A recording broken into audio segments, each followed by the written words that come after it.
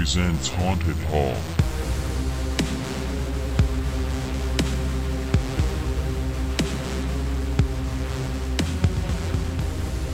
Welcome to another edition of Haunted Hall. I'm Louie, and I'm joined by Manny. Yes, and it's Batman. Is that Batman or Rawhead Rex? Whose voice was that? Somewhere in the middle. Sounded very Christian Bale Batman there. It did. Let's hear that. Let's hear that again. I'm Manny. Yes, Batman. That sounded very Christian Bale. Watched a Christian Bale movie yesterday. What the fuck was I watching? Something. Oh, Equilibrium. Oh, okay. I was watching Equilibrium. Yeah. Not Batman at all. No gravelly, shitty voice in that one. None of it. Very clear. You can hear I it. love Equilibrium. So do I. You showed me that movie, by the way, years ago. Did I? Yeah, I didn't know it existed. I think Pat has my DVD. I actually own a copy of it too somewhere. So yeah, I think Pat still has my DVD because he'd never heard of it either, so I let him borrow it. You know what my only issue with that movie is, and I'll make it really quick, is Taye Diggs. He kind of sucks. No, look, Taye Diggs is a good actor. Isn't that his thing? He's feeling himself. Exactly. He's a great actor, but dude, anger. You're greedy. You're envious of him. You're like he laughs. He gets upset. He like when Christian Bale gets arrested, he's all proud, like pride. Dude, you got like 4 of the 7 deadly sins. Those are straight emotions. Yes, Taye Diggs is emoting the ententire movie. The entire movie, from beginning to end, he is the most emotional motherfucker in the entire film. He is. What's funny is I think I remember, and he's feeling. You're quite mad about it. I vividly have a memory. I don't know where we were. This was a long time ago. We were somewhere, and the movie was on, and I remember you saying that. You're like, fucking Taye Diggs. You sure sounds like you're feeling as well. You said anger like is that. An emotion, yes. my friend. Like it sounds like you've got some feelings towards the situation as you speak. So yeah, that's pretty funny. And that was our Equilibrium minute right there. 1 minute. Done. Maybe we'll revisit that in the future. Not a horror movie, but fuck it. Who knows? We'll see. It's not a Halloween movie either. Not a Halloween movie, not a horror movie. Science fiction. Taye Diggs does get his half his head chopped off. That's pretty. Pretty gruesome. So there you go. Horrific, right there. But yes, speaking of things that are horrific, we're going to be talking about Rawhead Rex, the 1986 film Rawhead Rex. What's more, it saw me, this thing.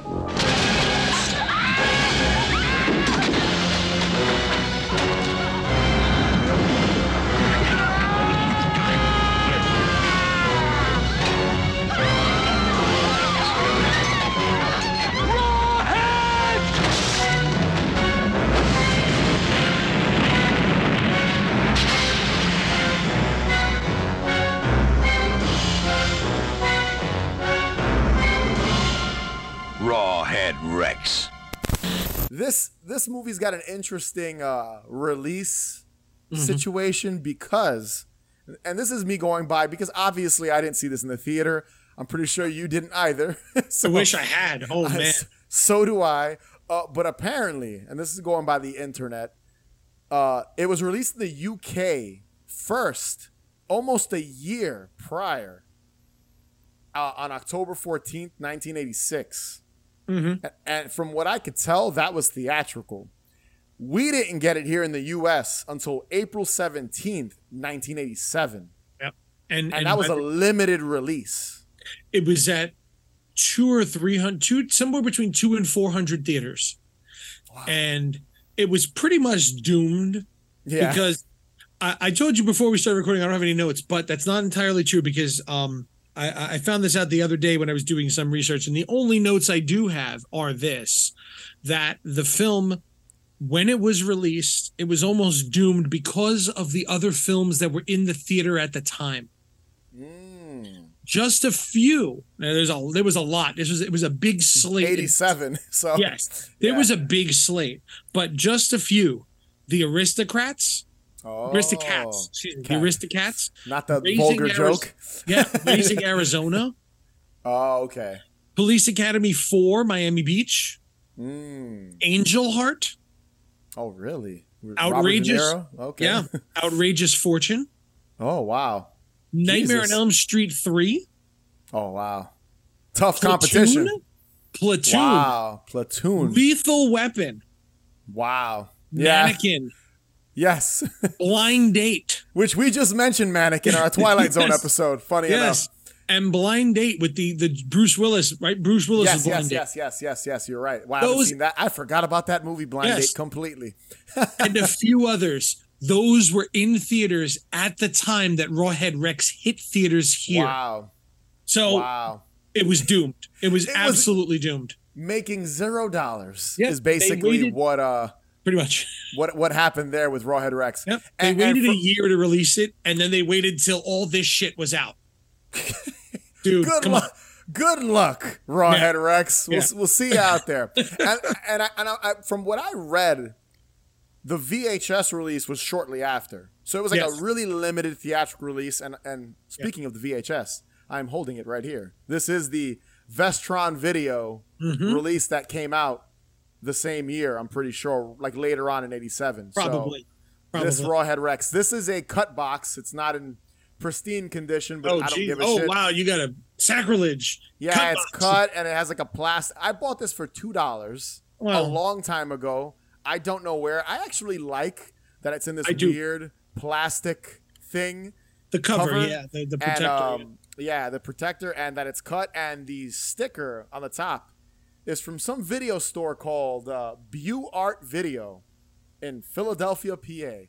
I don't know where. I don't remember where I bought this. I've had this VHS for a long time. Yeah. And I got it for $2. I'm sure if I go on eBay right now, this VHS is probably $50. So I don't think so. You don't think so? Anymore. Not anymore, simply because Kino Lorber released it. The DVD. You're right. I had the DVD since that came out. I had that at one point. I think I gave it. And this was going for a good $200 or $300 for a long time. So probably both were the DVD and the VHS, yeah. But that's because they were hard to find. But now Kino Lorber, since they did the restoration, what do you need the old? You know what I mean? The old versions drop in price. Yeah, that's usually what happens. You know what I've noticed with some releases, especially with a movie like this, especially old horror movies, as soon as whatever Arrow, Scream Factory, any of these companies, Code Red, get their hands on the to put together a special edition Blu-ray or whatever 4K Blu-ray, you can see the value of whatever release of it goes down drastically. What I was looking up a movie, Savage Streets right now has a couple of releases, but they're all out of print. Even European. the DVD. I have a DVD. And speaking of Savage Streets, I would love for us to cover that in the future. I love that movie, but nonetheless, I've never seen it. It's great. I've never seen it. Possible. Linda Blair, I've never seen it. Coming soon, possibly. We'll be jumping into that one. But that DVD I bought years ago from Kim's Video goes for, I think, a couple bucks now, maybe $100, something like that. So wouldn't surprise me. Yeah, so it's crazy because that always happens. So it's like all these VHS guys, like people that collect VHS, these VHS purists, those tapes just drastically decrease in value as soon as because it's readily available. And in reality, as hipstery as it sounds, it's like the VHS is not superior to the crystal clear Blu-ray that you're getting. Personally, maybe personally you may feel something. I agree. The nostalgia version of it, fine. Yes. Fine. Like I have this is a movie that I think on VHS, perfect VHS movie. It works. Yes, it works for VHS. It hides some of the flaws. Yeah. It hides some of the not flaws with the plot or the movie, and we'll get into that in a second, but just kind of the flaws with the creature. Yes, the creature. Yeah, you can see the mask is a little rubberier. Yes. I had there was a DVD came out, I'm going to say early 2000s. It was called The Texas Chainsaw Massacre Family Portrait. Yeah, I know that. That's a documentary. Yeah, I know. Yes, it's all behind the scenes stuff. It's great. That DVD was released, and then it went out of print, and almost immediately it shot up to $200-$300 on eBay. Wow. And I spent a long time looking for it. I was like, oh man, I'm going to watch buy that it together too at your old apartment. I remember you putting that on. Yeah, probably. I spent a long time looking for it, and then when I finally found it for like $3. I'm like, oh, I am flipping this immediately. Yeah. And no bullshit. A week later, there was some restoration or some re-release of Texas Chainsaw that announced that it would be on there. Oh, it was included. Yeah, and that's gone. what they do. Yeah. Dropped. Now it's $5 on eBay. And I was like, well, now I have this DVD of Texas Chainsaw Massacre Family Portrait. Not worth unopened. Shit. Yeah. Unopened. Which means if we watched it, we watched it as a special feature. Yeah, it's not going to be. Still unopened 20 years later. It's still sitting there sealed. Oh, because I remember watching it with you because they interviewed, I forget the actor's name who portrays the hitchhiker. I remember them interviewing him. And it's all shot on video, it looks like. Like it was shot in the 90s or something.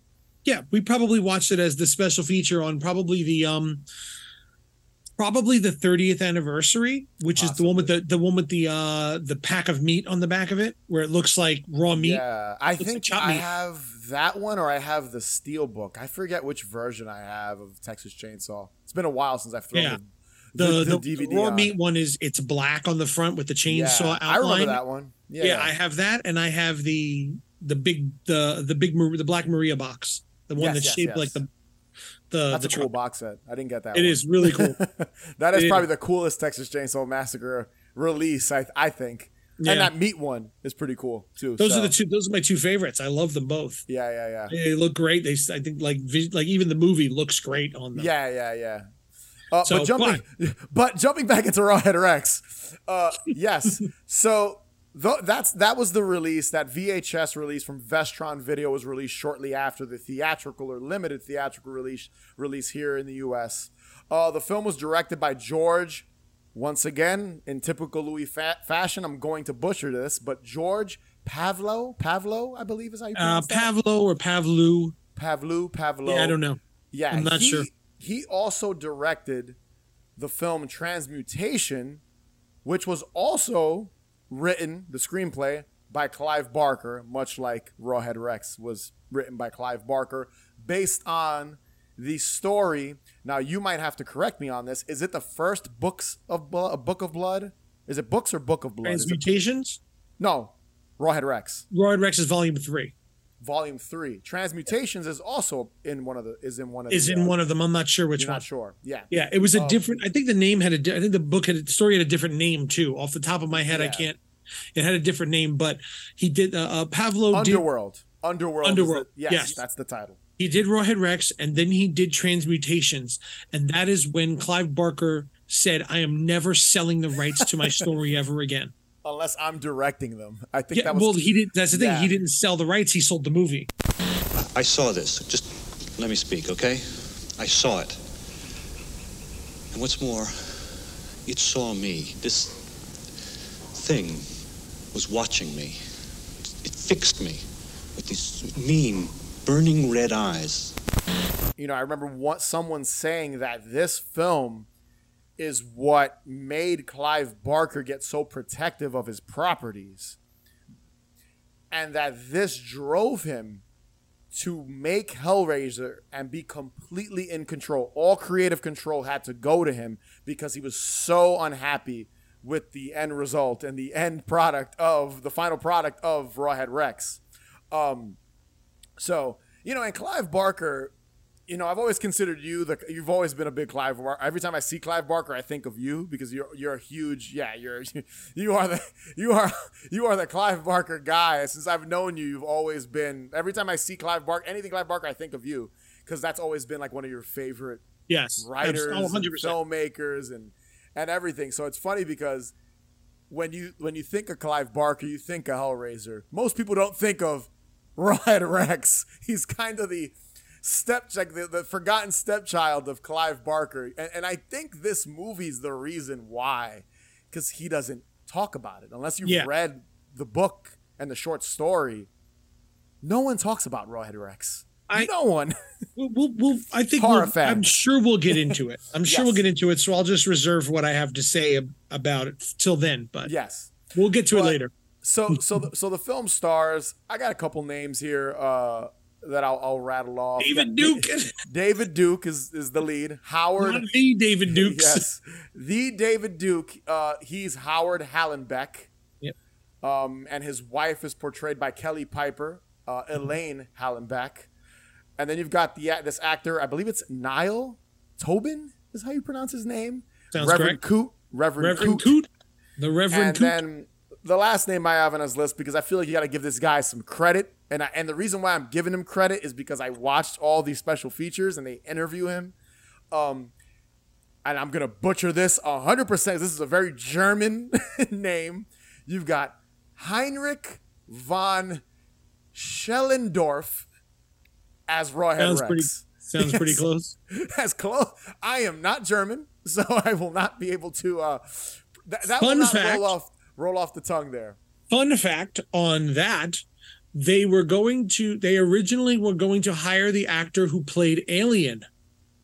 And Peter Mayhew as well, I think. The guy who played Chewbacca. They wanted him, but he was too expensive. That's what it is. Yes, it was Chewbacca, not Alien. Yes. Correct. Peter Mayhew. But they couldn't afford him. Yeah. They couldn't afford him. And he was too expensive. He was fucking Star Wars, for God's sake. They don't got that Star Wars George Lucas money. They couldn't afford him. There's a reason they couldn't afford him, and we'll get into that. But yeah, those are the, I guess, the important actors, I'd say, in the film. There's some children, like child actors in it as well, and it's whatever. The actress who plays the daughter went on to make other movies, I believe. She's a big like a musician, violinist or something now. Yeah, singer, so that's violin. cool. Yeah, and so she became fairly. She's around 40, 41 now, which is crazy because you watch this movie and she's a little, like almost a baby, like 4 years old or something, 5 years old. Every other actor in this movie is basically showing up in a scene and killed. But yes, with that out of the way, Manny, break down Rawhead Rex. All right. Rawhead Rex is about Howard Hallenbeck. He is a photographer, and I'm assuming a novelist. I don't know if it's his first novel or not. I assume the same thing. Yeah. He is a photographer who photographs historic sites, and now he's writing a book. I don't know if it's a book or like a photo journal or something, but basically he's doing a book on historic sites, and as he says in the book, the persistence of religious sites in Ireland. Yes. About why there are so many historical religious sites in Ireland, considering it's a religion that started in the Middle East, Christianity. Yeah. You know? So why are there so many religious places here? So he's doing a photojournal type book. I'm assuming it's a photojournal because he's a photographer. Honestly, it's not very clear. No, it's not. They play it up early in the movie and then kind of forget about it halfway through. Yes. It's just kind of. I mean, there's a reason. There's a reason why, but you know what I mean? Yeah. Like, he's heavily like, oh man, like, you know, back and forth with his wife about it because they kind of want to hang out and sightsee. And he's like, I got to see Ireland. Yeah, I got to take pictures and write shit. He's an interesting guy, I guess. Well, at the same time, if you really look at it, like they're in this little town in Ireland. They've been there for almost a month. Yeah. And there is shit to do in this town. Like this is a depression town. There is nothing. Just churches. That's it. It's churches, bars, and the hotel they're in. That's it. Yeah. You know, there's nothing in this town. So the fact that they've been basically trapped in a shitty hotel for a month, this woman wants out. Yeah. At the same time that he's visiting all this other, there's a farmer who is removing a giant obelisk from the middle of a field, which seems so weird when you think about it, but we'll get into that later. It's kind of random, but I know what you're referencing. Yes, yeah. There's a giant obelisk in the field, and he's having it's stuck in the dirt. So when he finally pulls it out of the dirt, Rawhead Rex comes out of it. This fucking creature comes. I want to add the most metal-looking reveal, probably like literally. in slow motion and all. Like, literally, he's covered in dirt, rips through the ground. There's lightning, and the sky is dark, and he's pops roaring. like he jumped off a trampoline. It looks like a Manowar cover. It does. The band it does. Manowar, it looks like a cover. Sans any muscular men wearing leather. And just waiting for Dio to show up. Exactly. It is the most metal introduction to a creature really I've ever seen. They buried him alive. What? The devil. They put him in the earth, deep down. They thought he'd die, you see. Thought they could forget about him. But the Dark Ones come back. They always do. This window. Useless to fight. What does it represent? Nothing! The devil's won. You know, I mean, honestly, the cover is pretty much that. Yeah, the lightning. This is what he looks like at the moment that he jumps out of the dirt. And then he's always shaking his hands over people's heads, and like he looks like the Ultimate Warrior. That's what I'm saying. It's like It's the most Ultimate Warrior, Ultimate Warrior in a rubber mask. It is listen, Raw. You know what? You're right. Now that you put it that way, Rawhead Rex does look like a wrestler in this movie. I'm going to be honest. We should describe him a little bit if you've never seen this movie. Well, I mean, I'll show you the picture here. He's got this long dinosaur-like. He's got it's Jason Voorhees in Part 7 when they pull the mask off, where he's got this elongated face and this jaw like that comes out. Double xenomorph style mouth. Yep. There's like a mouth and then another mouth protruding that comes out Almost, of it sometimes. it seems that way. Like his teeth just kind of, his teeth just kind of push forward. He's got these glowing red eyes. They did put lights in it. The fucking mohawk, the mohawk. That's what I'm saying. It's like the most metal looking creature ever. And you see his silhouette there. You see his silhouette, like he's got the Legion of Doom shoulder pads over here. He's got the leggings and some Tatanka type loincloth hanging off of him, and then he's got the boots. Yes, a lot of leather. He's wrapped in leather. Yeah. It's so interesting. He looks like an ogre, like a metal ogre. Yeah, that's the best way of describing. Like he's a J.R.R. Tolkien troll.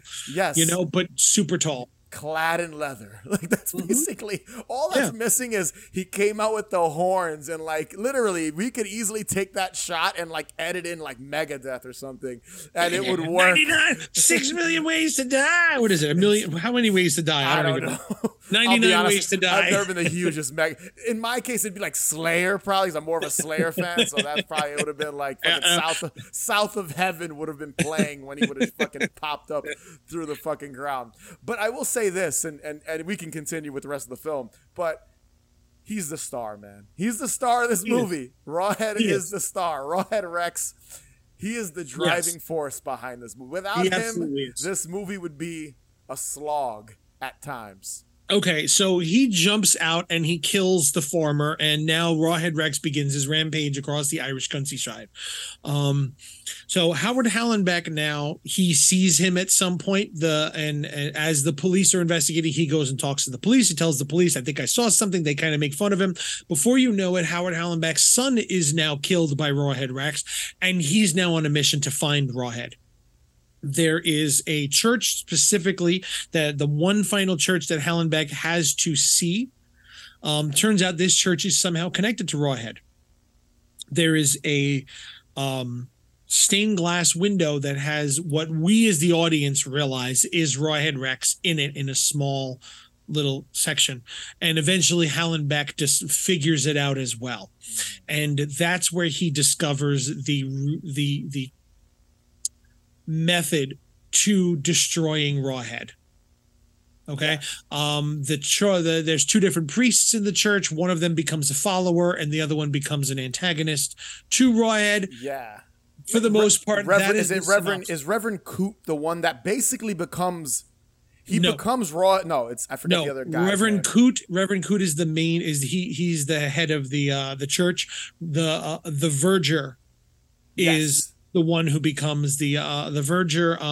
He basically becomes Rawhead's like Renfield. That's basically essentially. That's basically what he is. He's Rawhead's Renfield. He follows him and does whatever he says. Yeah. And a good portion of the movie is Rawhead's tear through this poor Irish farming town. Mm-hmm.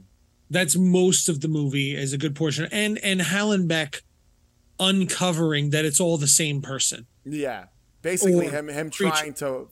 It's weird because halfway through the movie, it's like the beginning of the movie setting everything up, Rawhead's kind of attack, and then midway through, it's like his son, like you said, dying is sort of the turning point in the story, where it's like, well, because they were leaving the town. Fuck my photos. Let me kill this thing. He got what he needed from the church. And his wife had just had enough of being in this shitty, rainy town. So they were literally leaving and they were going to Dublin. Mm-hmm. And they pulled off the side of the road because the little girl, Misty, had to pee. Mm-hmm. And they let her out into a field to pee. And while the little boy is still in the car reading his comic book, Rawhead tears the door open and pulls him out of the car and eats him in the woods. Yeah. And missed opportunity not to show it. So that's pretty morbid. Yeah, I can see that. Yeah. But Hallenbeck sees Rawhead going into the car and he's stuck behind a fence, so he can't get to him to save his son. Chases him into the woods and Rawhead's gone. He just hears the roar and it's over. It's pretty interesting. It's kind of like he becomes like the Loomis in this movie. He does. He's the Van Helsing to Rawhead Rex in this movie. And he realizes that what he just saw eat his son is the same thing he saw in the field 2 days ago. So he goes back to the cops and says, "Listen, assholes, I was right." And then there's a little boy from the trailer park who also saw this thing. And he's like, "That's it. Like, what? I thought you thought I was crazy, huh?" So he becomes, he becomes a little belligerent toward them with good reason. Very good reason. But so that's the point. That's the whole movie. It's basically Rawhead's tearing through this Irish town. Hallenbeck is trying to figure out what his purpose is, and the Verger becomes almost like a disciple of Rawhead, because Rawhead is an ancient. I wouldn't say he's a god, but he is seemingly immortal. He's like a berserker. He's like a demon or something. That's it's something along those lines. It's not really, they don't really explain what it is, what exactly he is, but he is something ancient. Mm-hmm. And at one point, Hallenbeck even says, when the officer says, we're combing the woods, we're looking through everything. And he says to the cop, he says, "I think he has hiding places you haven't even thought of. And do you know why? Because I think that he has been here before. I think he belongs here. I think this is his territory and you are on it now. He knows this area better than us." And that's essentially the biggest explanation of what Rawhead is. He is some ancient thing that just lives here. Holy Jesus Christ! No!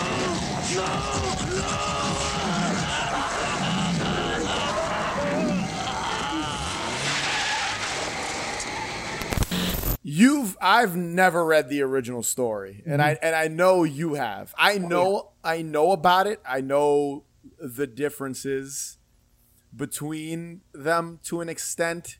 Mm-hmm. Specifically, I know there were a lot of changes to Rawhead himself. Yes. Yeah. Just the design of the character, or at least what Clive Barker describes the character as, because I believe Clive Barker actually drew pictures of what he envisioned Rawhead would look like in a live action, in a movie. You know what I mean?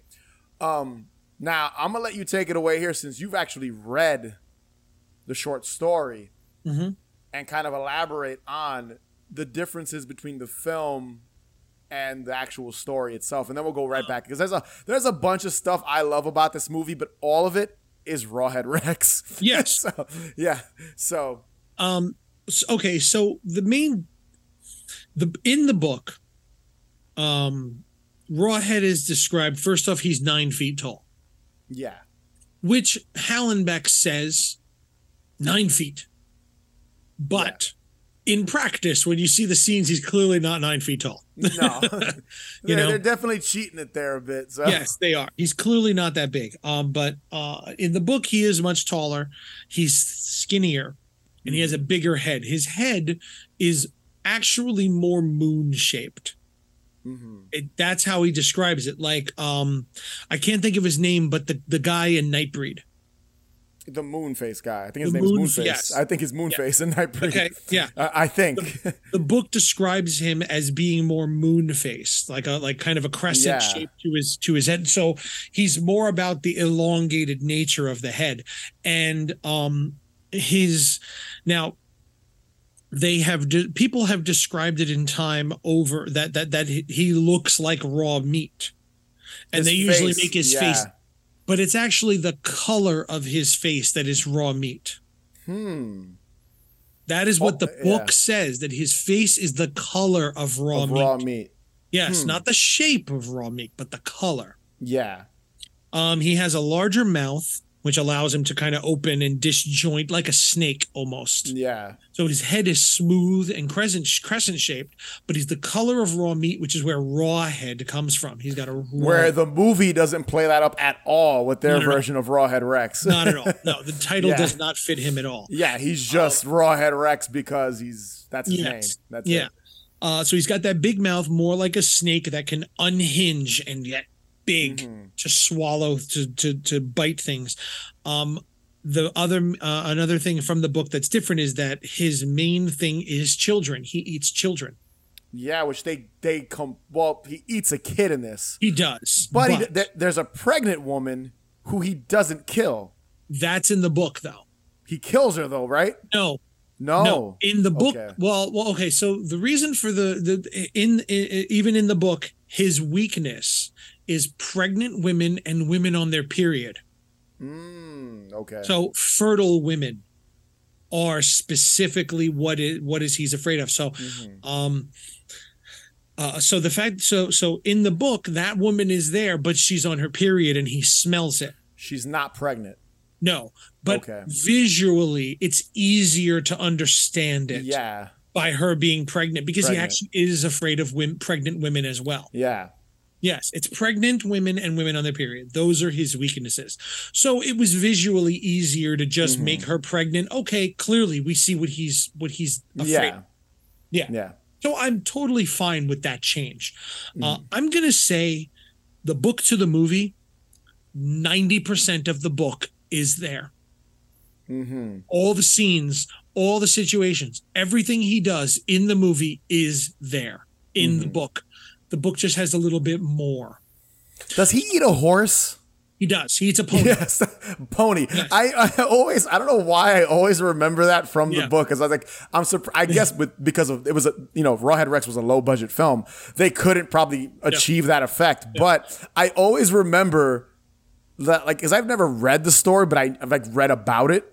Just to know, like, because I love the movie and I was just curious what was different. It always stood out to me that he eats a pony, and I'm like, damn, Rawhead. That scene in the movie is almost beat for beat in the book. Yeah, but it's a man and his wife and their daughter has a pony. And they see the open. You left the gate open, and he says, "What?" And he looks out the window and he sees movement in the garage or the shed. Yeah. You left the gate open. You know, he sees movement. So he gets his gun and he goes out there because that's where his daughter's pony is. Yeah. So he's going out there munching on it. Because it's by the time he gets there, the pony's already dead. Oh, okay. Gotcha. He already did it. Like it was food. Yeah. It was food. Rawhead puts his arms around him, grabs him, and just like chomps down on him because he's got that snake. Yeah. Kind of, where he can unhinge his jaw and get real wide. I feel like the movie when we were describing Rawhead, they tried to achieve that that's why I said like kind of xenomorph style kind of mouth jaws extending teeth that kind of grab stuff and bring it in, I guess, like where his mouth can widen. Yes. Yeah, you do see his teeth kind of like open, like they go not as out, wide as then Yeah, you do see it. In my mind, Rawhead in the book can swallow a pony. A pony. In my mind, I'm like, he just gobbled I'm sure that's not what happens, but in my mind, because in the book too, he's like rail thin. He's very skinny. This tall like stick with a giant head. And apparently, what I also picked on, besides Rawhead eating a horse, and this just goes back to some of the people involved, what they said when describing Rawhead and this will go back to the movie and some of the problems it had, but Rawhead in the initial kind of drawings when they were creating and designing this creature was more phallic. He looked like a dick. That's kind of what they said Clive Barker envisioned, more of like a giant male appendage, a big dick with teeth that eats everything and is crazy and just, insane and just wreaking havoc. Yeah. Like, nothing can calm him down.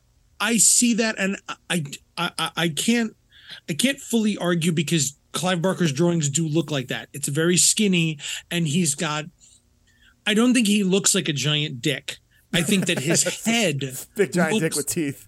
I don't think he looks that way though. I think that in Clive Barker's drawings, his head looks like the head of a penis. Yeah, he's like more phallic. Yes. Yeah, but as I said, that's not how he described him in the book. That's what I'm saying. I think those are Barker's drawings later. Yeah. And people are applying it to the book because I'm sorry, for a fact there are tons and tons of fans that will argue, well, that's not what it's like in the book, and they never read the fucking book. No, so of what course. The fuck do they know? They're not going to know, yeah. And in reality, they couldn't make this. It wouldn't have been intimidating to be a giant, skinny, dick-looking thing with teeth. It's maybe possible, but the reasoning why they didn't do that is because it was 1986 when they were shooting it. Yeah. This is the height of the video nasty era. They were afraid if they got too explicit with it. Of course. I mean, there are scenes in the book where Rawhead literally jerks off. He's literally jerking off and coming. He comes on the fucking priest, on the Virgil. All we get is a piss on the... Yeah, he fucking jerks off on the Verger. He jerks off onto him. Really? Seriously. Yes. Wow, so they're equivalent. He's running around with his big dick hanging out. It's so funny because in the movie... He pees on him. No, he does pee on him in the book, too. He pisses on him. Yeah. Oh, no, so he does both. Yes. There's a few times where fucking Rawhead is out in the field just jerking off for no reason. Oh God, he's just fucking jerking off because he's so pleased with himself and who he killed and what he just did. Oh fuck yeah! Oh God, damn Rawhead, I didn't know you were that loose. But the fact is that they were really worried that a lot of the sexual overtones of it, things like that, and a lot of the more implicit, like explicit violence would be cut because it was the height of the video nasty era. They're like, if we make this, no, it's because they didn't even shoot it. Yeah, because they said if we shoot this, we're not going to be able to release it. It's going to get banned before we even release it, and that's it. The movie's done. There's no escape. Keep your voice down. He's in the rectory. You think I don't know? I see what he sees. He wants you, wants to baptize you. You're out of your mind. No, I simply saw the light. The movie was originally greenlit with a $2.5 million budget. Yeah, it was really low budget. Oh, initially it was even lower than that, right? It was initially released with and Pavlo was hired $2.5 million budget, and somewhere through the course of shooting, they cut it to $1.5 million, and they didn't tell him. Wow.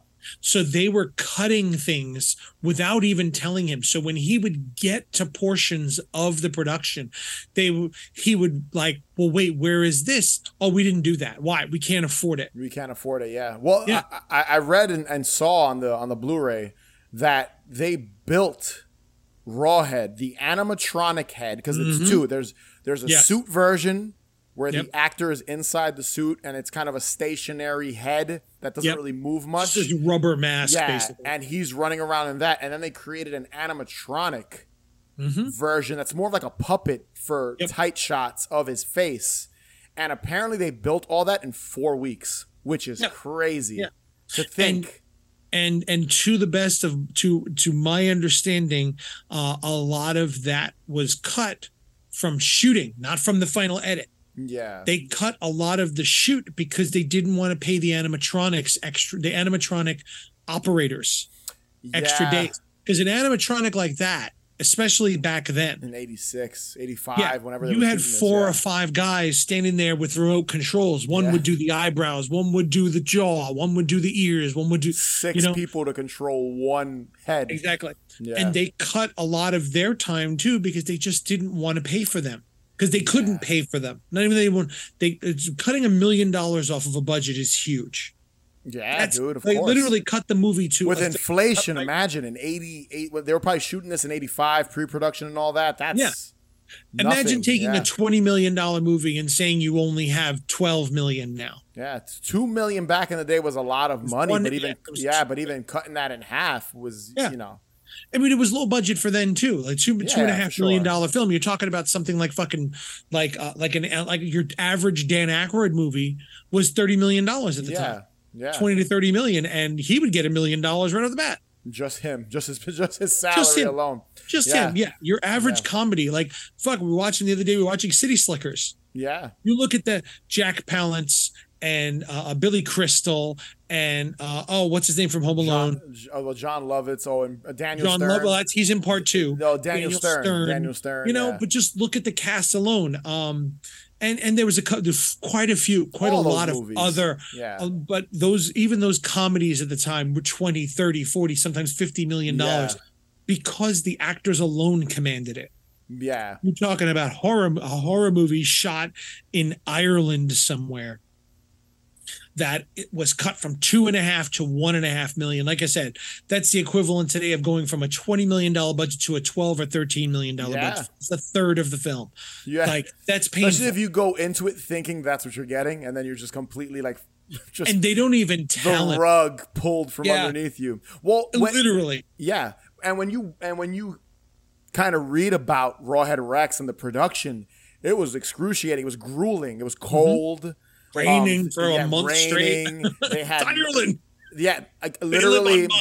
We can't even we haven't gotten into the ending yet, but you can't even imagine what these people were experiencing making this movie, to the point that at the end of the movie, half of the crew quit. That's how bad the experience was making this movie, that George Pavlov, whatever, had to beg them to come back, to get some of the crew back to finish the movie, because it was just such a terrible experience, making this thing. So crazy. I think it's a fair assessment to assume that's due to a lack of money, to money being pulled out from low budget movie, man. Yes. Yeah. Well, no. I don't even think it's because it's low budget, because you make the movie. Yeah. It's the fact that $1 million was missing from the budget and the director didn't know it. Yeah, sucks. What I think that sure is. Clive Barker wasn't happy either, and this was him. He's younger Clive Barker, but Barker. Okay, so my issue, I love Clive Barker's stories. Yeah, absolutely love his stories. I love his books. I love his stories. I love his scripts and everything. But I genuinely do not understand his hate for this movie. Yeah. I don't. I really don't. Now, it's cheesy and it's bad and everything, but I also feel like Clive Barker at the time. This was a young Clive Barker, dude. He was a lot younger, yeah. Yes. I feel like Clive Barker did not understand how to make a movie. And as much as I love Hellraiser, I think Hellraiser is proof that he didn't know how to make a movie. Of course. That was his first film. It was. First film as a director. Yes. And I think I fucking love Hellraiser. I absolutely love it. So do I. I have here. I got a 8-inch pinhead tattoo on my leg, full body pinhead tattoo on my leg. We've shown off that I have all of the boxes and all this. I have all this stuff before. I absolutely love Hellraiser, but the editing in that movie is absolute trash. Yeah, it's pretty rough when you really think. When you really sit and... is garbage. 2 was an improvement in that department. Big improvement. Yeah. Vast improvement because he learned how to make a movie. Yeah. There's and I think he was more of a things. producer role in the second one, if I remember. And he wrote it as well, right? Yeah. Yes. So. Yes. I really feel like you watch Hellraiser 1 and people love it. But I've said this for years. Yeah. People need to take their nostalgia glasses off. Of and course. look at it and say, if you watched Hellraiser today for the first time ever, what would you think of this film?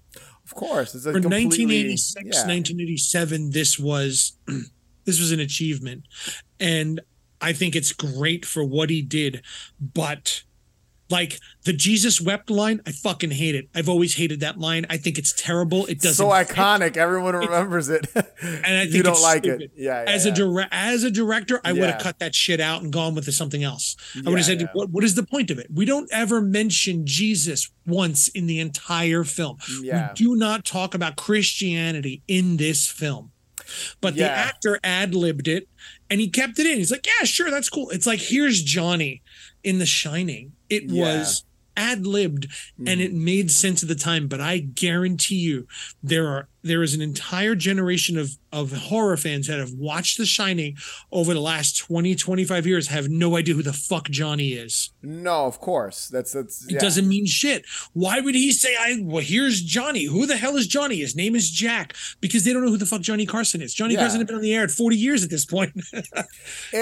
What's funny about Clive Barker, and I've always said this, and don't get me wrong, I do enjoy Clive Barker, is, and this is going back to Rawhead Rex. Don't worry, look, guys. I think it's totally. I think it's totally fair to have dissenting opinions on things. There's a critique. Yeah, I think Clive Barker, and the reason why, and he is, very well known. He's up there, but he's not up there with the likes of John Carpenter, George Romero. He's not up there. There's even Stephen King. There's a reason. I think he is good at creating stories and characters. When you think about Rawhead Rex, which we're talking about right now, Candyman, Hellraiser, Pinhead, Lord of Illusions, Nightbreed. But when you look at his movies, besides Hellraiser, like Nightbreed wasn't, and Candyman, but he didn't direct. Candyman's very different from the book. Yeah, he didn't direct Candyman, though. Nope. He didn't direct that movie. But like as a director, I'm talking strictly as a director. Okay. He never ascended to that level as those other directors that we know and love that are known as like masters of horror. Like you don't really, you don't ever, if you notice, everyone mentions John Carpenter. They mention Wes Craven. They mention George Romero. They even throw Stephen King up there, and he hasn't directed that many movies, but it's Stephen King. But, you think of all these directors, David Cronenberg, all these guys. You see everyone mention them. You never see anyone lump in Clive Barker with those people because the movies he directed, besides the first Hellraiser, were never these big things. They didn't become these juggernaut. Yeah, Pinhead's popular, but he's a product of the 80s when Freddy and all these wisecracking and kind of personality, these characters with personalities were a thing. Yeah. I think he's an amazing writer. I think he's one of the greatest storytellers of the last, maybe I'm going to say of the 20th century, especially when it comes to horror. He is one of the greatest. But unfortunately, he's a shitty director. Excuse me. I'm just being shitty by saying that, but no, he's not a director. He's not a director. That's what I was not a director. He to me just like Stephen King, not a great director. Stephen King, Stephen King's not a director. He's a writer. No, he's not. Maximum Overdrive. No, I love Maximum Overdrive. I love it too. But no. But again, when I listed off those names of directors everyone knows and loves, and us as horror fans, those are the people we go by. Clive Barker's never, they never lump him in with those because... You can't put Maximum Overdrive and Hellraiser next to The Fly. No. Yeah. Or even Halloween or Nightmare on Elm Street. Even one of those movies, you know what I mean? Pinhead as a character, yes. Hellraiser as a movie, no. Dude, I love Candyman's one of my favorite movies of all time. You know what I mean? I know you love it too. But, fucking. Yeah, I know, yeah. But there we go. I love that movie, and once again, yeah, you have your Candyman tattoo. I have a Candyman tattoo that Tony Todd has in his personal photo album, which is pretty funny, yeah. Which is amazing. He literally took a picture with it because he loved it so much. That's funny. But yeah, when you look at Candyman, and I know is the Forbidden, the original story, completely different. Like there's Helen and stuff like that. There are aspects just like Rawhead Rex, but they did change stuff about it that's more iconic. The original Candyman story is very, very short. Yeah. And like, he's not African American. He's not like, they don't really. Oh no, it doesn't even get into any of that. It doesn't even get into that. Yeah, that's what I'm saying. It doesn't get into so the things we love, Candyman. That's it. The things we love about Candyman as a character is completely different than what Clive Barker wrote. And I think, to kind of take it back to Rawhead Rex, this is an example. Not that Rawhead Rex as a movie is this Academy Award winning thing, or even as good as Candyman or Hellraiser, because in my opinion, Candyman and Hellraiser are better made movies. I think Candyman's personally a better made movie than even Hellraiser. Yeah. But I think, that Rawhead Rex is probably on the lower end, obviously, when it comes to his stuff.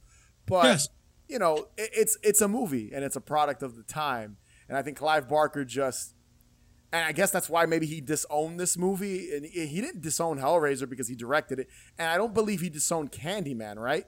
He didn't disown Candyman, right? So it's weird that this movie he felt the need to kind of disown to my knowledge. And that's why I said I don't understand his. I guess he was just young and he didn't. He was. Yeah. He was young and idealistic, and he didn't understand why they couldn't make a movie word for word what he did. Big dick with teeth running around eating ponies and the director even said, like, look, we can't make that. I think your God is afraid, Declan. No. Yes. Afraid to set foot in Christ's house. No!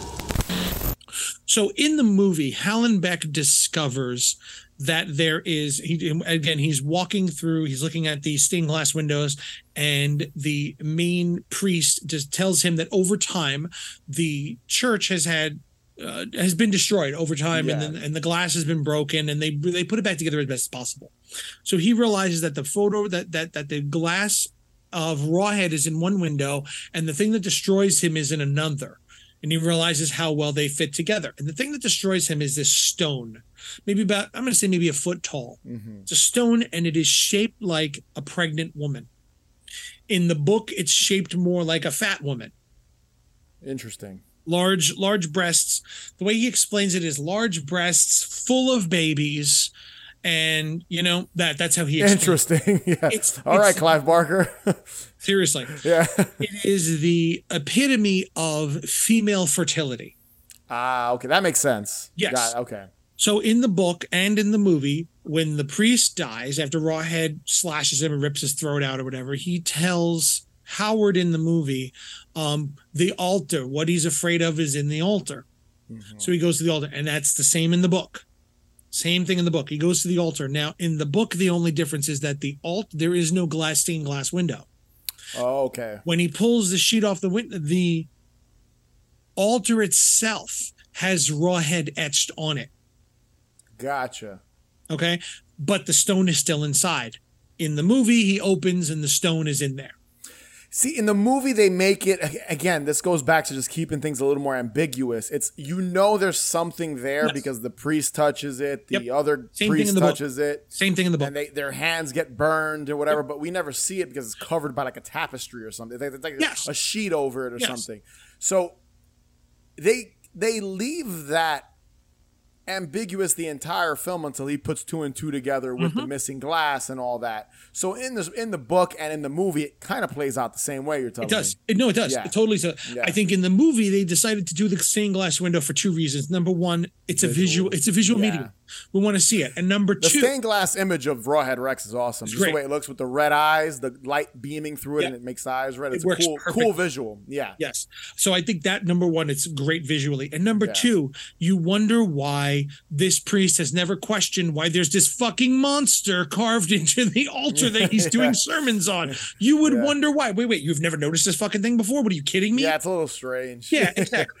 It's convenient. It's a movie though, so you got to kind of. Yes, the book tells a little bit more of a little bit more of the backstory. I'm going to say maybe a page more of the backstory. Not that much more elaborate than the movie. He makes it very clear that they know this creature existed, the townspeople. Yeah. Okay. So like the guy in the beginning, the farmer, why is this giant obelisk in the middle of his fucking farm? And he's never tried to take it out before, because he just bought the farm and he's tilling it for the first time in decades. So these are small details that kind of exactly move things forward, and kind of so a little more understanding of why he exists. Yeah. In the book, they explain how this side of town has been abandoned because they know the creature is under there. So people haven't tilled the land. They haven't planted there, nothing, because his evil is buried there and they want to leave it there. And that's become folklore of the town. Okay, so that's why you start in the beginning. Where's this giant goddamn thing? You never thought to remove it before? You've been a farmer for how long? It's just been sitting there. Yeah, he literally just got the land. So and it's again, that's why I say in the book, it's not an obelisk.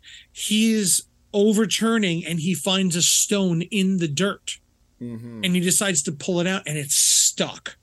So he goes through the same thing and he digs and he digs and he digs and he keeps going down there and the thing just keeps getting deeper.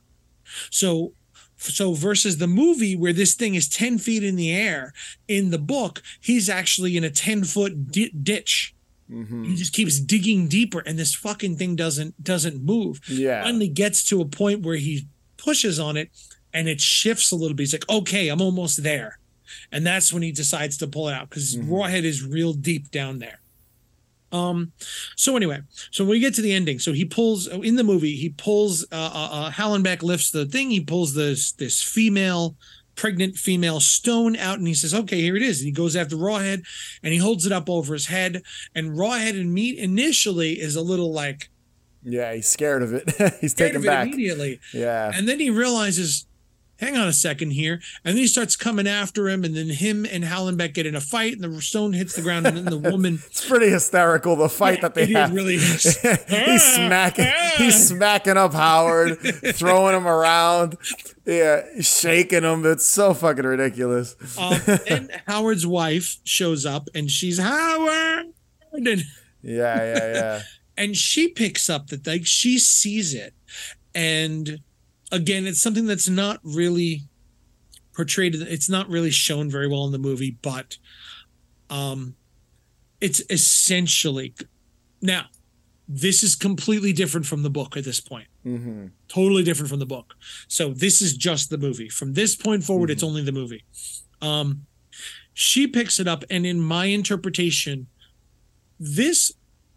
Not as it all is. This, as I said, this thing is the symbol of female fertility. I feel when she saw it, she felt it.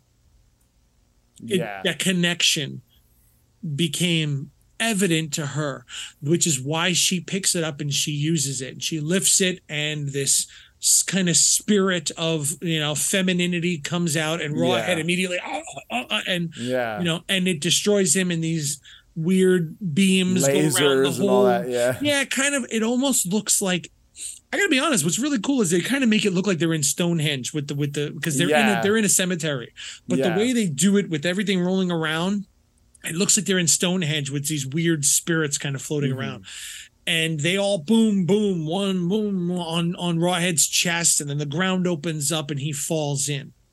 And all this concrete slams on top of him. Yep, and everything falls and he dies. Now in the book, the guy, I think his name is Andy. He's holding the thing, and Rawhead is visually afraid of it, and he's coming at him, and he's afraid, and he's backing up. And then the townspeople. Now, remember, earlier in the film, he attacked an entire trailer park.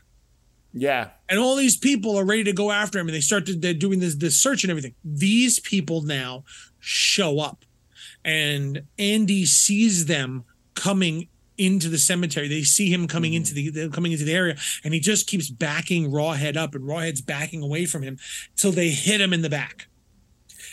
So it's kind of like a mob.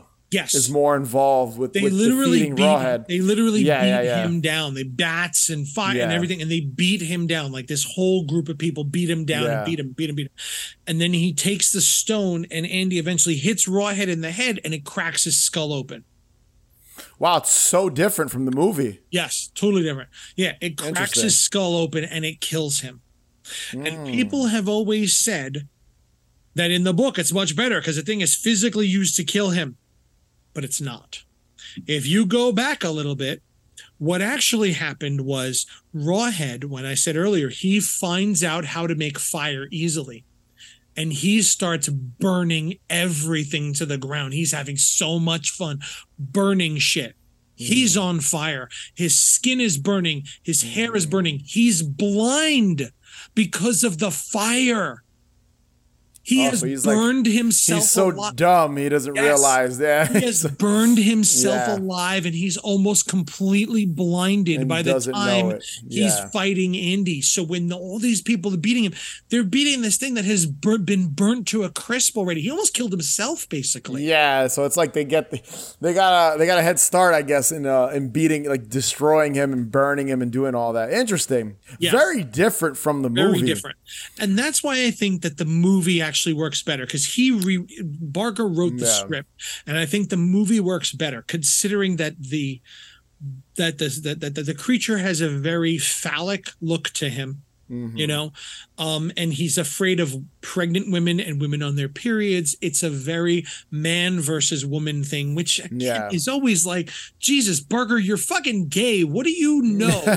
What do you know about men and women? Like, I'm just being shitty about it. Yeah, I know what you mean. Yeah. It's just being shitty about it. You want to hear something funny about the ending? And so I love the movie, but I've always felt the ending felt kind of out of nowhere, not because of what it represents, but more so because the character of Elaine doesn't do much. No. She is just the wife. Yeah. The whole movie. Not saying anything bad about the actor portraying about her, but more so she adds nothing. You're following Howard the entire movie. So when she comes in and out, she's holding the kids. She's, in the pre-scenes with the cops. Mother. She doesn't really do much. She's a mother. It's just like convenient. I guess like it's almost like the answer was there the entire time, which is smart when you really think about it. But in telling a screenplay, the movie, not the short story, it just feels kind of out of nowhere. It's like, okay, she just shows up, Howard, and then she grabs, she grabs the stone, raises it above her head, and the fucking lady in white comes out of it, and she starts. Pretty much. That's basically, to go back to the last episode we covered, the last movie. The lady in white shows up and defeats Rawhead by shooting him with lasers and stuff.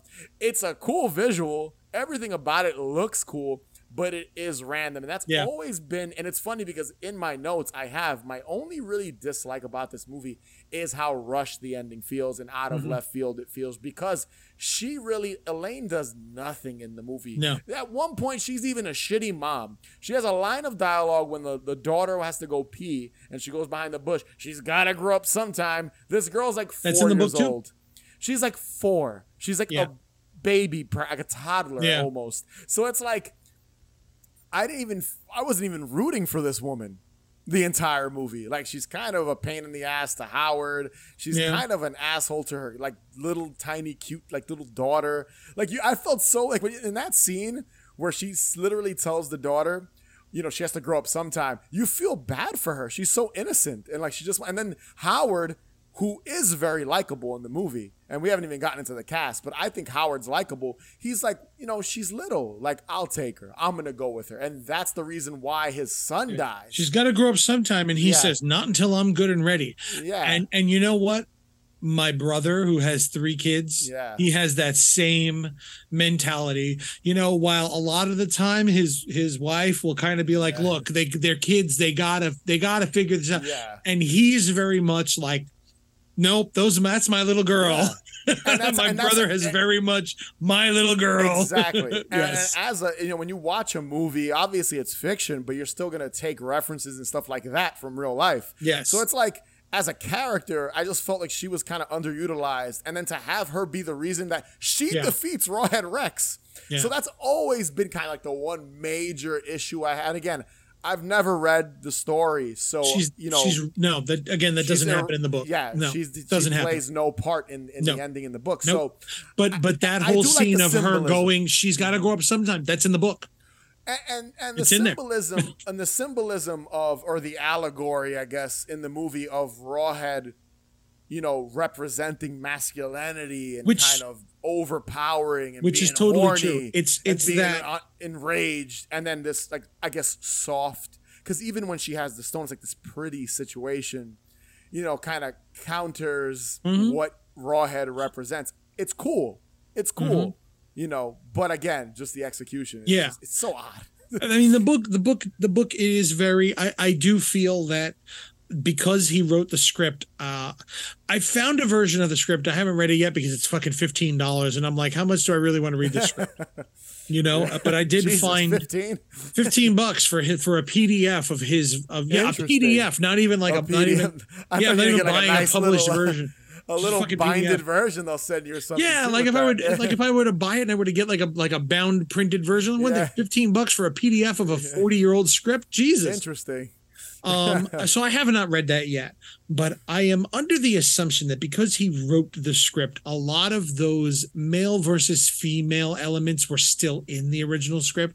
So her being, and again, he wrote the ending, and I think he realized that ending fits better because it is the woman taking him down. I honestly, when I read the story, the townspeople beating him down I was like, okay, so what? That's how Halloween Kills ends. Yeah, I was like, who cares? So these town peoples who didn't know that he existed beforehand, or here he is, and suddenly they're just gonna beat him with bats. I was like, this is kind of cheap.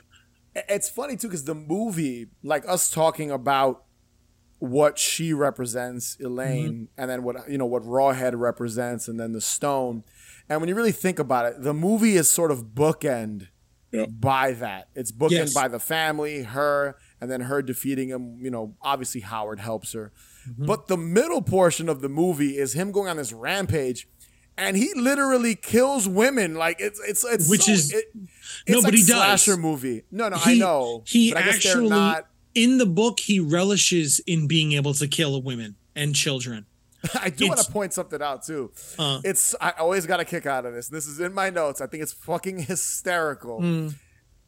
There's that scene, right? Because we kind of brushed over it, but there's a scene in the movie, and we'll get back to what you're about to say. There's a scene in the movie where there's these people just hanging out, drinking. It's like 4 people in a trailer. In the trailer park, yeah. Yes, hanging out, drinking. Now, Rawhead just being there looks ridiculous. He fucking ridiculous. It's so fucking dumb looking, but I love it. He pushes over, and this goes back to him killing women. Pushes over the fucking trailer, right?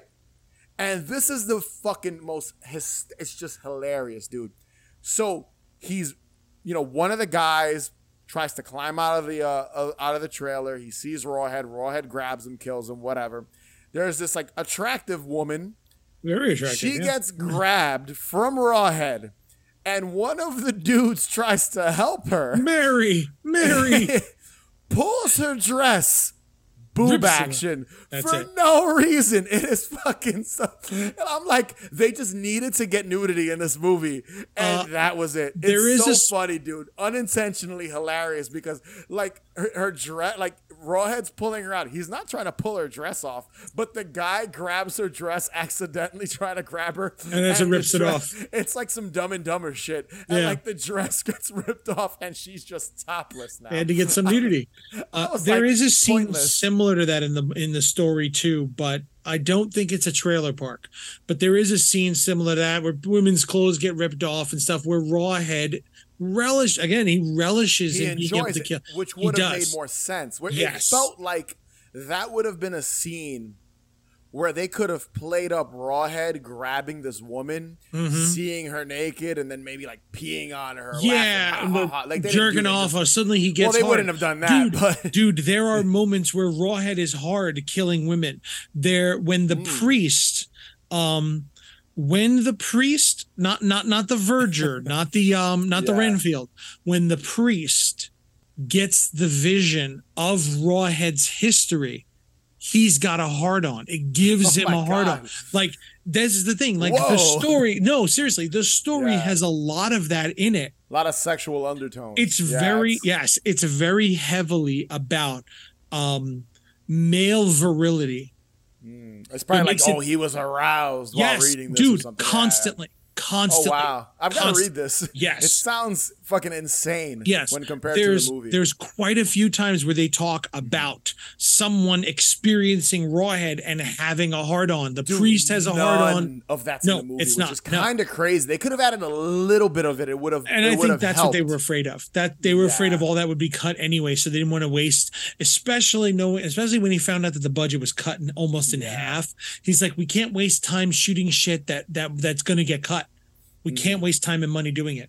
But no, there is a lot about male virility and female fertility in the story, which is why I think that the ending in the movie makes a lot more sense. The problem is too much of those virility elements of the book, which were probably in the script, were cut out of it. He got into the altar. I couldn't stop him, but you can kill him.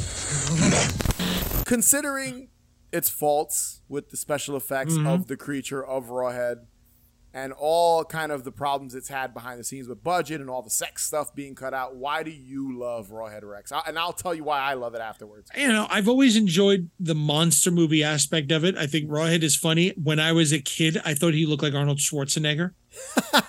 Yeah, dude. When you see him straight on, he does look like Arnold. He looks like Arnold Schwarzenegger. Yeah, he does. You know, and I always thought that was funny, and I've said that to people over time, and they're like, "Oh my god, I've never noticed that." It's like, how did you not notice that? Especially those shots where the camera is dead on his face.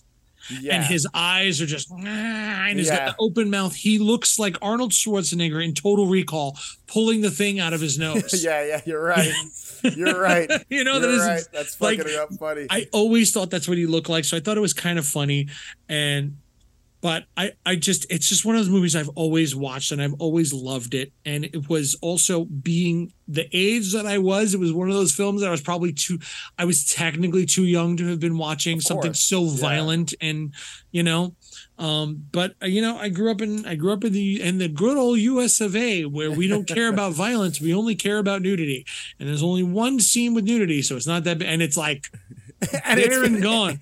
And it's honestly pointless. So it's totally unnecessary. An unnecessary, you know, and it's over so quickly. Yeah, it's so hysterical, dude. You know, and for me, that's kind of, so I can appreciate what they were trying to do. They play this movie straight. Yes. Yeah. And absolutely. Unfortunately, Rawhead as a character, there's nothing straight about him. There's nothing, you will not, you cannot play that character straight. The scenes where he's running, there's a couple moments where he's running where the actor actually had to kind of lift it up a little bit to see, so you can see it, like the head is just hanging back and he's running at the screen, and it's like you can tell the actor's looking through the neck. Yes. Dude, my favorite shot in the movie, and this is what I love. I said, plain it to cut it short. I love this movie because of how fucking ridiculous it is and how serious it takes itself. The source material, from what I know and what I've read, because I've read a lot about, you know, the story and like what you talked about, and you gave us the breakdown of the actual short story. That I can see them taking that, trying to make a serious film and failing, but making this a very cult movie and I appreciate that. And him as a character is hysterical. He's running in and out of scenes. There is a shot, and going back to what you just said, where we get, I guess it's the animatronic Rawhead Rex head, running through this foggy wooded area, and there's just like branches smacking him in the face, and like he's pushing them out of the way. It's fucking hysterical. And like you can tell he's on a dolly too, because it's so still. You could tell it was just a chest up, like chest at the top of his head. That's it. And I remember, dude, I watched this for the first time when I was like 17 or something. I don't know. Really? Wow. I might have rented it at Marquee Video, which has come up on the show before. I watched this so later in life, and I watched it and thought it was the funniest fucking thing in the world, and that's why I loved it. It's quite possible you probably saw that I had seen this with I probably had it in my house, and you decided, fuck it, let me go watch this movie. Probably. It's quite possible, because I've had this DVD forever. Like, when is this? This DVD came out in 99. We might have seen this together. Maybe you burned me a copy of it on DVD. It's possible, I don't know. Yeah. I just saw it as a teenager. I did not see it as a kid. 99 Artisan brought it out. Wow, Artisan had the I mean, I remember I got this when it came out because I was like, oh my God. I bought it at FYE when Tiffany worked there. Wow, yeah. So I was so excited that Rawhead Rex had a DVD release. It's a ridiculous movie, and that's kind of why I loved it. I saw it as a teenager, an immature teenager, and was like, this is fucking terrible. I love it. And that's it. You know, and like I said, the fact that everyone else is like David Duke, he's great in this. And he is trying his best. Giving it his all. He really is. To act the shit out of this movie, but it is ridiculous. There is the shot of the fucking Renfield priest getting pissed on and just shaking his head, loving it. It's in the book. It's hysterical, though. It's in the book. In fact, in the book, it probably reads better than it does it's in the same. It's the same thing. The priest sees him and he's watching him get pissed. To add to it, as he's doing it, he holds his hands out and he cups the piss and then drinks it. Oh God. Do you see what I mean? Like, you watch now picture this. I'm sure that was in the script, but here's the thing. Picture this. You watch that in the film. Now you're going to watch somebody drink the piss, and it's like the piss. Yeah. It was already silly. How much silly, like a lot of this is so great in concept, but in execution, like, oh, come on. Seeing it in live action would be even more ridiculous. But yeah, that's my favorite thing about the movie. It is ridiculous, and that's my favorite aspect of anything that has. Anytime I recommend Rawhead Rex to people, I'm like, I was recommending it to Chris, part of the Haunted Hangover Squad. Chris had never even heard of this movie. He's like, I don't know what the hell Rawhead Rex is. I told him it's a Clive Barker short story, and I said, dude, watch this movie. It is going to make you laugh for 90 minutes. And it's a quick watch. It's only like an hour and 29 minutes. It's short. Hell, if you find there's audiobooks on YouTube of it, and they're 2 hours. Yeah. It's short of it really is as quick of a movie as it is a story. You can read it in one sitting. Easily. Easy watch. I came here to tell you something. Now, I saw something. I don't know what it is, but it was there. And it's out there right now. So what do you want to do? All right, Manny. So let's dive into the release, the Blu-ray release that we both watched. Okay. I already showed off my VHS, so I'll show it off again. And what year was this? Let's see. This is the Vestron Incorporated release from 1987. That's what my VHS is. That's one of the versions of the film I own. Okay. I just noticed we've got the little purple horror sticker there. It's purple, not green. It's purple. That's maybe Philly. They made it purple. Yeah, in Philly, those Philly people, they make it purple over there. You know. So I showed already. I have the DVD, which is 99, and this is Artisan. Kino Lorber did the Blu-ray release. And you have the Blu-ray as well, but I have the slipcase of it. You have the cool version of it. I mean, when they announced it, I ordered it immediately, because this is just one of those movies I have to have. So I did the pre-order and I waited a while. I'm waiting on what we're probably going to end up covering right now. And I fucking checked it yesterday. It still doesn't come out till the end of July. Is the Needful Things 4K? Yeah. Have you heard about that? I heard about it. Has different cuts of the movie on it. It has the TV cut, which is 3 hours. Yeah, I heard about it. I haven't pre-ordered it yet. So. Oh, have you ever seen the TV cut, the 3-hour cut? No, just the version, the normal version. I love it. On DVD and VHS. The 3-hour version is so good. I've got to watch it. Yeah, and I've been waiting for it. They finally released it. But anyway, also Kino Lorber doing that. jumping into that in the future. Yeah. I figured. I know that. Yeah. Okay, so Kino Lorber did this. I said I got the slipcase, and that comes with this, and the inside cover is Rawhead jumping. Is what you have is Rawhead jumping out of the dirt. Yeah. It also comes with a book, which is more about the movie itself. You don't have the book. I don't have the book for some reason. Your version's better than you got mine. the bare bone. You got the regular release, which fine. But the book has a couple of illustrations, but it's illustrations of the movie, and there's the new Kino Lorber art. It's concept art by Paul Catling, poster art and design by Sean Phillips. I feel like I know that name, Sean Phillips. I don't know what he's done, but anyway. So it's a small little 3-page thing on the movie, and then sometimes Kino Lorber's Blu-rays drive me insane. Yeah, it's so weird. It's just like the company logo and then the most plain text you can use. It is. Remember, Columbia Records did the same thing. Yeah, I know. Columbia, their CDs had the same thing. Like President's United States and Alice in Chains had the same plain. It was just plain, Yeah. And then I also have the Steelbook, which is the same version, but it's the Steelbook. They had it on a clearance at one point. That's really cool. Yeah, it's the original. Is that the original art of what he was supposed to look like? No, in the inside. No. That's him in the movie, right? Yeah, this is him in the movie. Yeah. Okay. Yeah, I see it now. It's the same book, same art, same book that's in the other one. It's the same exact thing, but it was on clearance for like $10, and I'm like, it's a Steelbook. Fuck it, I'll get it. Because I love the movie. So it's the same exact disc twice. It's the same disc twice. Same thing. Speaking of covers, I've always loved this cover that's on the DVD. I prefer it over what they chose, even in the reversible slipcover. But I like this one with him in that I do too. doorway, and then his eyes on top, and then the Rawhead Rex logo I've at always, the bottom.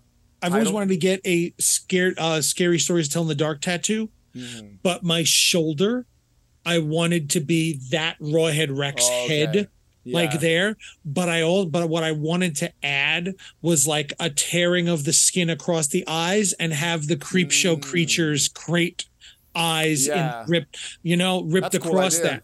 Yeah, I've always wanted to do that. I just figured that's gonna be fucking expensive. But that thing with the crate creature's eyes, it's a cool cover, and I just wish this version had the reversible of that.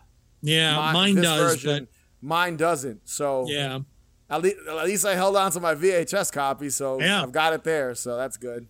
So I'm sure yours has the same special features because it's the same disc. I'm sure audio commentary with Pavlo, interview with Heinrich von Bunyau, actor Ronan Wilmart, interview with the effects artist, the cameraman. The co-creator of John Constantine, Stephen R. Bissett. Yes, they're all good special features. It's a lot of talking head interviews. That's basically what it is. It's people sitting there talking about it. They go pretty in depth, like with the crew, the casting crew one is probably my favorite one because that's where I learned about how terrible it was shooting the movie, how cold it was, how excruciating the whole experience was for them.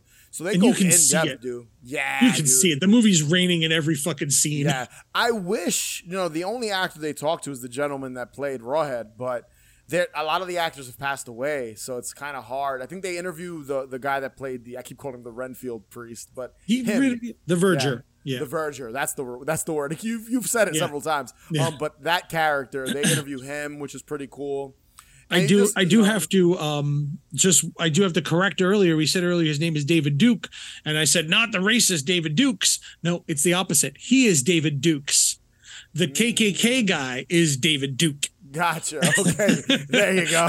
I want to make that clear because he does not deserve that. Yes, he does not deserve that. He does not deserve. David Dukes is the normal actor guy that we can all love. I watched all these interviews. They're really well done. You've got at least, I say, 2 hours worth of interviews here. Each one about 20 minutes. And they really go in depth. And then you learn about the guy that portrayed Rawhead. He was like 19 when he played the character. He was a kid. Super young. Crazy. And just everything. And then the one guy that the artist, the co-creator of John Cons, the Constantine, he goes in about the design of the original design of Rawhead and how I'm going to guess those might be his drawings. Yeah, probably. I think those are probably his drawings in the book. I'm going to look at it. You know, for a Blu-ray special edition, in reality, what more could they have added? You know, there's probably not a lot of deleted scenes in this movie. For a movie that everybody really, really disowned and didn't want, like, how much could there really be? You're absolutely right. It's a good release. I'm happy with it. I don't have a lot of, Kino Lorber. Like, I have a couple of their Blu-rays, but I don't have a lot. I'd say they're probably a little lower. They're below, like, Arrow and Scream Factory and kind of Code Red. They're like a Code Red. They're like a, Well, they re-released a lot of Code Red stuff. Yeah. So I do have a bunch of Kino Lorber, but they do a lot more classics. Yeah. They got the rights to Rawhead Rex for some reason. Yeah, weird. Strange. Weird. They do a lot more movies from the 60s and 70s, like Baby Blood and the Asphyx and I got a bunch of theirs. A friend of mine, Heather Buckley, has done most of the special features for a lot of their films. I think they did the Ninth Configuration as well. She did those. Gotcha. So that's probably why I'm more aware of Kino Lorber stuff, because she's worked on so many of their films. Yeah, you don't really hear about them that often, their releases. No. Every now and then you'll hear like especially like physical media people, you never really hear, you don't ever hear their name. You always hear Arrow, Scream for the usual suspects, what I mean? Big ones. Yeah, I think Kino just doesn't put as much into the advertising. It's also Rawhead Rex, going back to everyone forgetting about this movie. So yeah, but I mean, hey, that's I think they do some good stuff too. They really do some good releases. For sure, I do like their stuff, and like I said, they do re-release a lot of the Code Red stuff, and some of the Code Red and Scorpion stuff that they don't re-release comes out through what is that? Dark Side releasing. Yeah. To close out, after the whole, we've talked about the movie for a while. We've talked about the Blu-ray release, and I dare say this, and I'm curious if you, because I haven't even told you this, but I'm curious if you'd agree with me. Do you think Rawhead Rex is primed for a remake? I think yes. I think hell of all the movies that they fucking remake and reboot and make sequels to, like they remade that Hellraiser. They didn't remake it, but they made that Hellraiser movie for Hulu. The Hulu. I enjoyed it as well. But like, okay, cool, another movie, another Hellraiser movie, another Pinhead movie. But they're always looking for IPs and properties. I feel like Rawhead Rex is prime. If it's marketed properly. Even Barker has said he's willing to do a new updated Rawhead Rex. Yes. He's willing to do it, especially because of special effects technology now. And he'll be all CGI more than likely, in all honesty. Which I don't think he should be. Yeah. I think it should be a mix. I agree. I think it should be a mix. I think that's when things get really good. But he is open to a remake because, number one, of technology, special effects technology, CG, and number two, because audiences are so much more accepting now. Yes. That story, especially now, which, if you look at it then, again, you look at it back then, the story was about, like I said, male virility versus female fertility, and it was that war.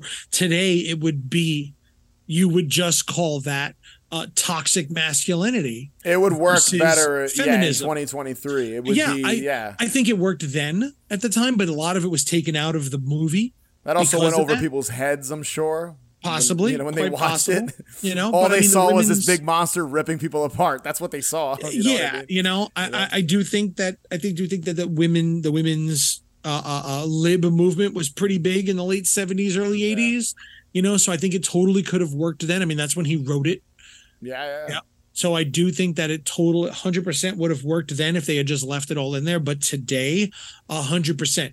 Texas Chainsaw, Slumber Party Massacre, the movies where they're taking it and they're really diving headfirst into the feminism of it.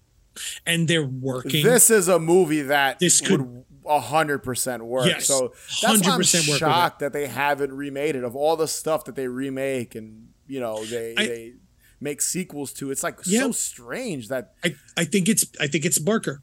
I think he has decided he's not doing it unless someone is willing to do it exactly as he's willing to do it. You can totally get like a decent kind of actor to play Howard and to, a decent actress to play Elaine and just, good special effects. Yep. You don't, shoot it in, where did they shoot the new Texas Chainsaw that came out? It wasn't even here. It wasn't even in Texas. It was in like New Zealand, I think. Something crazy like something that. Like that, yeah. Because it's cheaper to make movies. They shot it during COVID, so they shot that during COVID, so New Zealand was the first to reopen. You know what I mean. Like, they'll go out there. Yes. And in this case, it works perfectly because it's a countryside town that this is, taking place in. So it's like, you make this movie, you could remake it.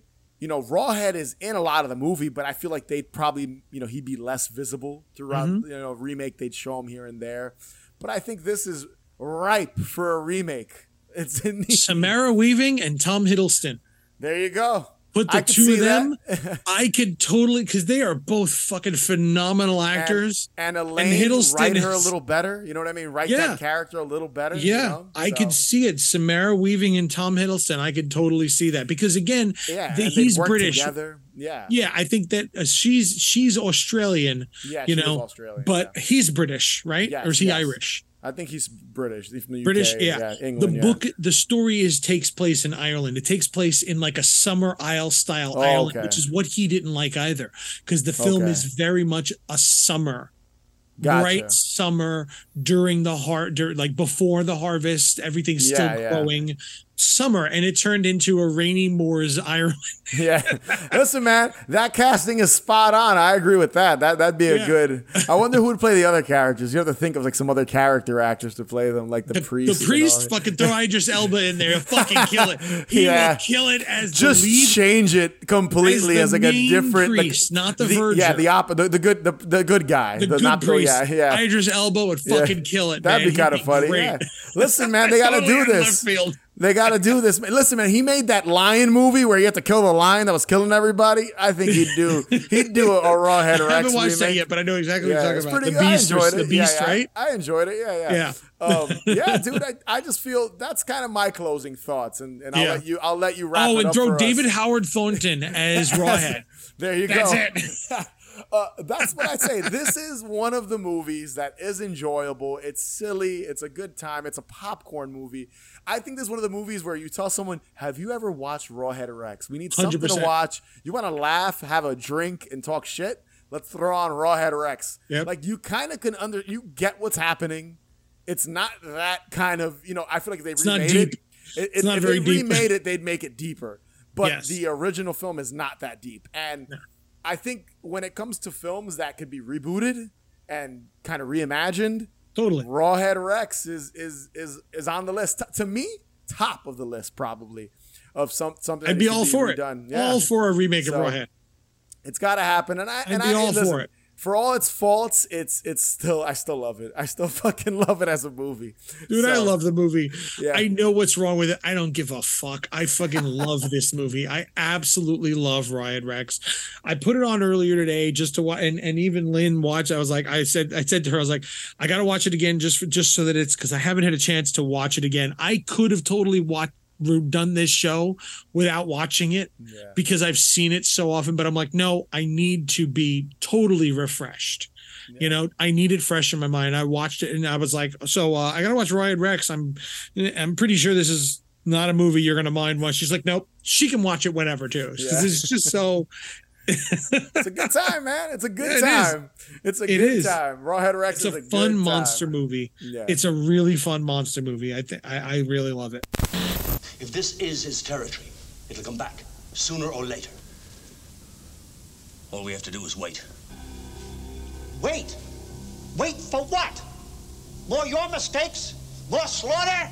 Look, Mr. Hallenbeck, we understand how you feel. You have no idea how I feel! Your goddamn stupidity is the reason my son is dead. So that was Rawhead Rex. Be sure to subscribe. Follow us on Instagram, Twitter, TikTok, @Haunted Hangover. Also, head over to hauntedhangover.com for links to our Patreon, the video version of this episode, the audio-only version of this episode, and links to all Haunted Hangover-related materials and things. And be sure to, wherever on all of those areas that you are possibly listening or looking at us from, rate and review us because you love us. And as always, remember, the best cure for a hangover is more booze. Catch you guys later.